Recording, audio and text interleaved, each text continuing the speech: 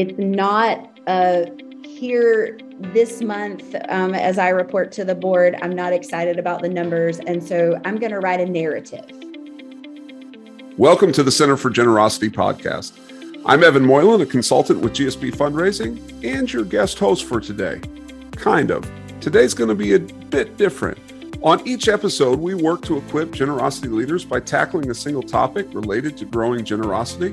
Together, we answer the three most critical questions for success. Today, your normal host, Mitzi Schaefer, and I will be going back and forth on some of the issues related to the relationship between a board and the chief executive officer or executive director. All right, Mitzi, I stole your thunder. That was fun to be the guest host for a moment. Let me give you the floor back.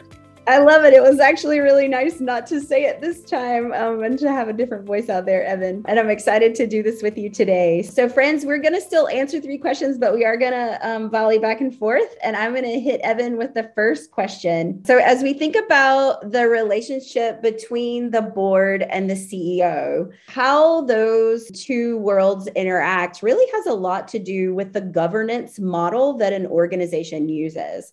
And if you are, driving or running or sitting in your office going, I have no idea what kind of governance model our organization uses, it's probably good to know that. And so, Evan, talk us through the different kinds of organization models that an organization might use so that a board member and a CEO can kind of think through that to help us start our conversation today. Absolutely.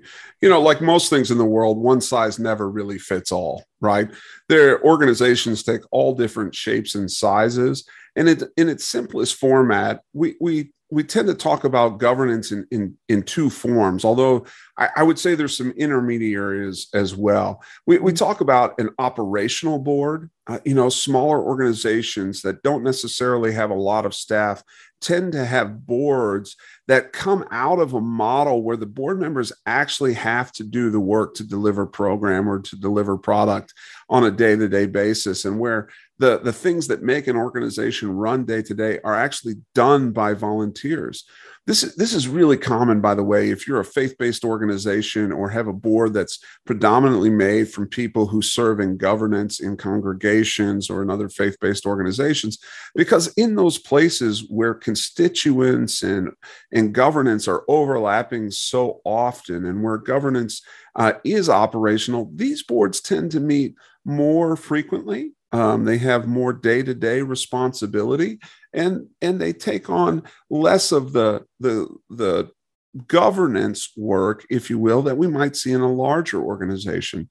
In those larger organizations, the go-to is kind of what was historically called the Carver model of governance, right? And in its simplest format, the Carver model of governance says that the board sets the mission, vision, and values for the organization, hires and manages the CEO, and everything in the flow structure below the CEO of the organization is the responsibility of the CEO or the executive director, that whoever that chief officer is, to move the organization towards its mission and its outcomes, so that the board is setting high priority mission, vision, values, and outcomes that are desired, and the executive is then implementing that day to day, right? But we know from organizations, there's all sorts of varieties of this. There's organizations in the middle where they're taking that first step of having their first professional executive director, and they're somewhere in the space between this operational board and between this governance board. And we know that those boards take different formats in their work day to day, but at its foundation, they have the same responsibilities. At its foundation, and I think Richard Chait in his book, Governance is Leadership, Reframing the Work of Nonprofits, puts it best. The board has three responsibilities. They have the fiduciary responsibility of protecting the organization and all of its legal operations. And then they have the strategic responsibility and the generative responsibility, that, boards as a whole are there not only to protect the fiduciary, but to help be strategic about how we address the key problems that organizations are coming at, and to be generative in what what the next ideas might be or what the next days might look like in that space. And so regardless of size, shape of the organization or mission of the organization, we know that you find yourself as an organization in different places and that it's going to look differently in each of those places. And, I know we have a lot of listeners who do come from faith-based backgrounds or faith-based nonprofits or congregations. Recommend some other books out there for those leaders as you think about organizational size and how your governance works. Clear, Calm, and Connected by our colleague Paul Walters is a phenomenal book for congregational leaders. So is, Governance as Ministry by Dan Hotchkiss, a very common read in those places. And, there's lots of great resources out there on governance and on its operations, and we don't really need to create those. There's wonderful resources in the Center for Generosity. There's wonderful resources in other organizations as well, like BoardSource, that are doing this really well. But, Mitzi, as I think about this, and I think about my history as an executive director or CEO of organizations, regardless of the shape and size, I think one of the places where I found the most, not tension, but the most dynamic is that relationship between the board and the CEO, and how does the board appropriately, manage and evaluate the CEO, and how does the board appropriately manage and evaluate itself? And I know you've got a lot of experience with this as well. When you think about that evaluation and that support process between executive and board, what are your thoughts on that? What are some of the best ways that a board can take on that process of evaluation? Yeah, so I think that's really kind of twofold and two questions in one there, evaluating what's going on and then the actual performance evaluation of the CEO. So let's hit that first, evaluating the ongoing life of what's happening in the organization and how the CEO reports. So it's interesting when we think about your kind of three primary components of what the board is responsible for, whether they're using a Carver model or an operational model, fiduciary, strategic, and generative. Those are three great categories for the board to be thinking about what is getting reported to them on a consistent basis. So there should be things inside of each of those categories that they know about. When it comes to protection and operation, making sure that insurance policies and all of those things are up to date, become a part of performance and quality improvement. And one of the best things I've seen is when the performance and quality improvement plan or process or outcomes, however an organization refers to them, become one of the leading documents that the CEO can then share with the board on a regular basis. So there's a couple reasons for that. And those are the two that I think are critical for us to be thinking about when it comes to reporting. One is it's an agreed upon baseline of information that is consistent. It's not here this month, as I report to the board, I'm not excited about the numbers. And so I'm going to write a narrative instead of tracking where we're going, looking for trends, and providing that information in a consistent basis. And a good performance and quality improvement outcomes, measurables document is going to include all of those areas. How's your strategic plan going? I know next week we talk about strategic plan and the document that we use to move and advance the organization forward and the board's role in that. And as the organization lives into their strategic plan and where they're going, those outcomes can then be reported on a regular and consistent basis.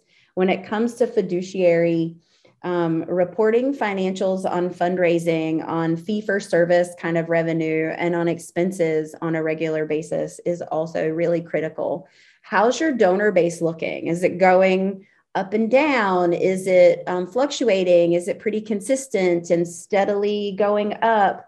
all the different things that can show trends and can alert the board to something going on. But it's really hard for the board to be alerted and to protect an organization if the reporting that they're getting is inconsistent from month to month or quarter to quarter, or however often they meet. So, and then the other piece that's included in performance and quality improvement that I also think is really important is risk. Any kind of issue with risk that could lead to the loss of the ministry, or the loss of trust and transparency with the constituency, with those that you serve. Bringing up those kinds of items and making sure that they are clear about that. And there's, the biggest, there's a couple reasons. One is for a healthy relationship. It's really important that the board and the CEO have a healthy, trustworthy relationship. But also we want our board to be advocates for us. We want to make sure that they have all the information they need to answer questions, to advocate, to promote and share the good work that the organization is doing, and that they're not blindsided by something that comes up along the way. I'm so glad you framed this first, Mitzi. Thanks for calling us back to that the idea of, what's reported, what the transparency looks like in the organization, what the expectations are for that reporting is so critical between board and executive. It's such a fundamental piece of what we do. And sometimes, going back to what Jenny shared a few weeks ago and having great process for selecting board members, sometimes the executive, as one of the key relationship holders, and knows the most people, right? And the board is built by their experience or their relationship in some way. And it gets cloudy here as to where the space is. And so I think having those great processes is so fundamental to what you've shared, and setting those things up front in what's reported is really helpful to have you frame that way. And I'm really struck by what you said about managing risk for the organization. I think about the couple places where I've served on boards in roles as a chair, and where there was, problem in the organization that actually was significant. And one of the quickest ways to lose donors, one of the quickest ways to lose participants in your program, right, is to hurt that organizational trust. And whether it's a theft or whether it's, some kind of misoperation by the organization. And your point about making sure the board has consistent reporting information, I think is really critical in protecting that space. I'm wondering how you think that crosses over, right, into the evaluation of the CEO and the evaluation of the board. Yeah, I think it actually brings the level down for the CEO. So I know of a CEO who used to walk out of a board meeting every quarter and say, "Well, I'm employed for 3 more months," and that's just not a great feeling. It's not a great feeling as the CEO to walk in and, it's one thing to have a boss. It's another thing to feel like you have a whole board of bosses, right? And knowing as the CEO that you have this baseline of consistent information that you're going to be sharing really brings the level down. It makes it less about you and more about what the organization is doing and the mission that the organization is doing. And I think that is the first step to the evaluation. So I think there are a couple components to the evaluation that are also really important. One is, first and foremost, there can be no evaluation without goals to evaluate. And there can be no evaluation without agreement in the beginning on how you're going to be evaluated in order for the goals to be evaluated, right? I mean, it feels like we're talking around it, but you got to have a process. Everybody needs to know the process in the beginning, and it needs to be taught, like they need to understand it. It's the same for our staff. When we work with our staff in an organization, it's unfair to them to not have goals for them, to not give them ways to measure and move forward. The same goes for the CEO. It's also unfair to them to surprise them with it, to change it at the last minute, how you're going to do it, or to not have a process at all. And staff perform better when they know how and when and in what capacity they're going to be measured. They perform better. Setting those high expectation messages helps them perform with high expectation results. And the same should be extended to the CEO. And so that agreement in advance is really, really important. I think another component of a CEO evaluation is also staff evaluation. And that, if you're doing, as you should be, consistent staff evaluations and supervision of goals along the way, that should be rolled up into that performance and quality improvement measurable document that you are sharing with the board when you meet. And they should be able to see trends like turnover and those kinds of things, so that that's a part of the conversation. When the board has the full picture and it's a consistent picture that they can say, we started here at a baseline and we can see trends fluctuating up and down, then you get a better evaluation process. And what's normal and what's going to happen is that some of the goals you're going to hit with flying colors and some of them you're not. And that doesn't mean it's a bad thing. It just means you need to evaluate, you need to regroup. But having the support of the board to help the CEO see that, because it's hard to see it when you're in the middle of it sometimes. But the board can support the CEO in that way to help nurture and guide them and redirect them. And maybe it goes back to generative. Maybe it goes back to strategic. Maybe it goes back to risk. But they ultimately have that responsibility. And so when that is a shared outcome, that there's support and evaluation based on goals and a plan, then there is a possibility for healthier, transparent relationship. Yeah, I really like that, Mitzi. And, you shared an experience from your side, and I've been in that space too, where it just feels like, we were creating reports to keep the board appeased, as opposed to, and to make the board meeting go as easily as possible, right? Rather than thinking about the board as partners in this space. And we all get why that happens.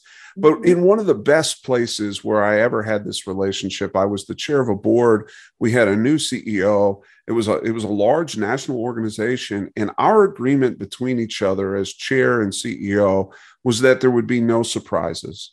I won't let anything sneak up on you, and you make sure nothing sneaks up on me, because that embarrassment of being caught without knowledge in either of those roles is a big piece of it.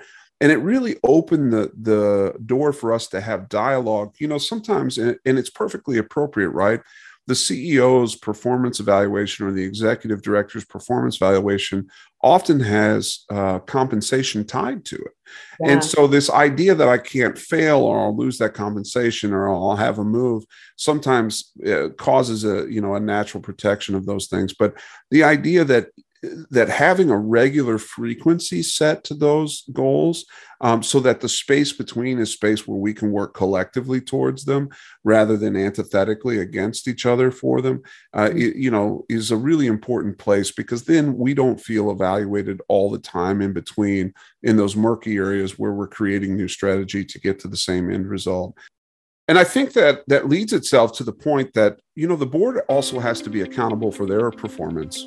And so having great process for board evaluation, using tools, depending on the frequency of your board's meeting, after each board meeting, for the board to evaluate how it functioned together in its work and how it accomplished its objectives, and having its own goals set at the beginning of each year, whether those are fundraising goals, as we've talked about in previous weeks, or whether those are operational goals for the organization.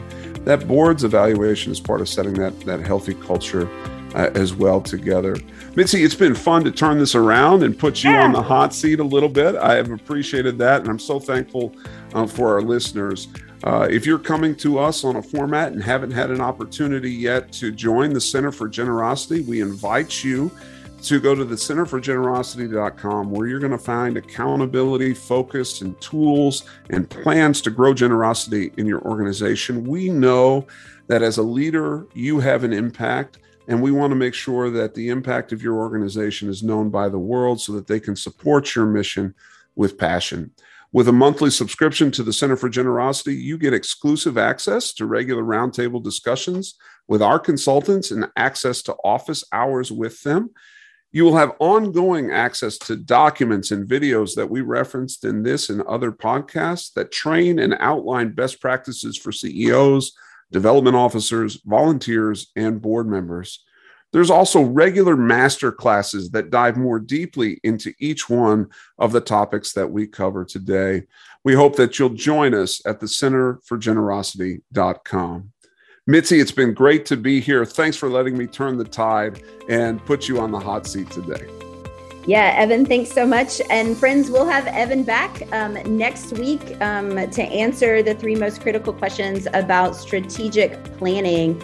That'll be the last week in our board development series. So join us back then. And if you are finding these podcasts helpful, we invite you to leave a review or share this with friends. It's a great way to help us get the word out so that more of our nonprofit leaders are equipped to do the work that they are called to do. Thanks a lot. Until next time.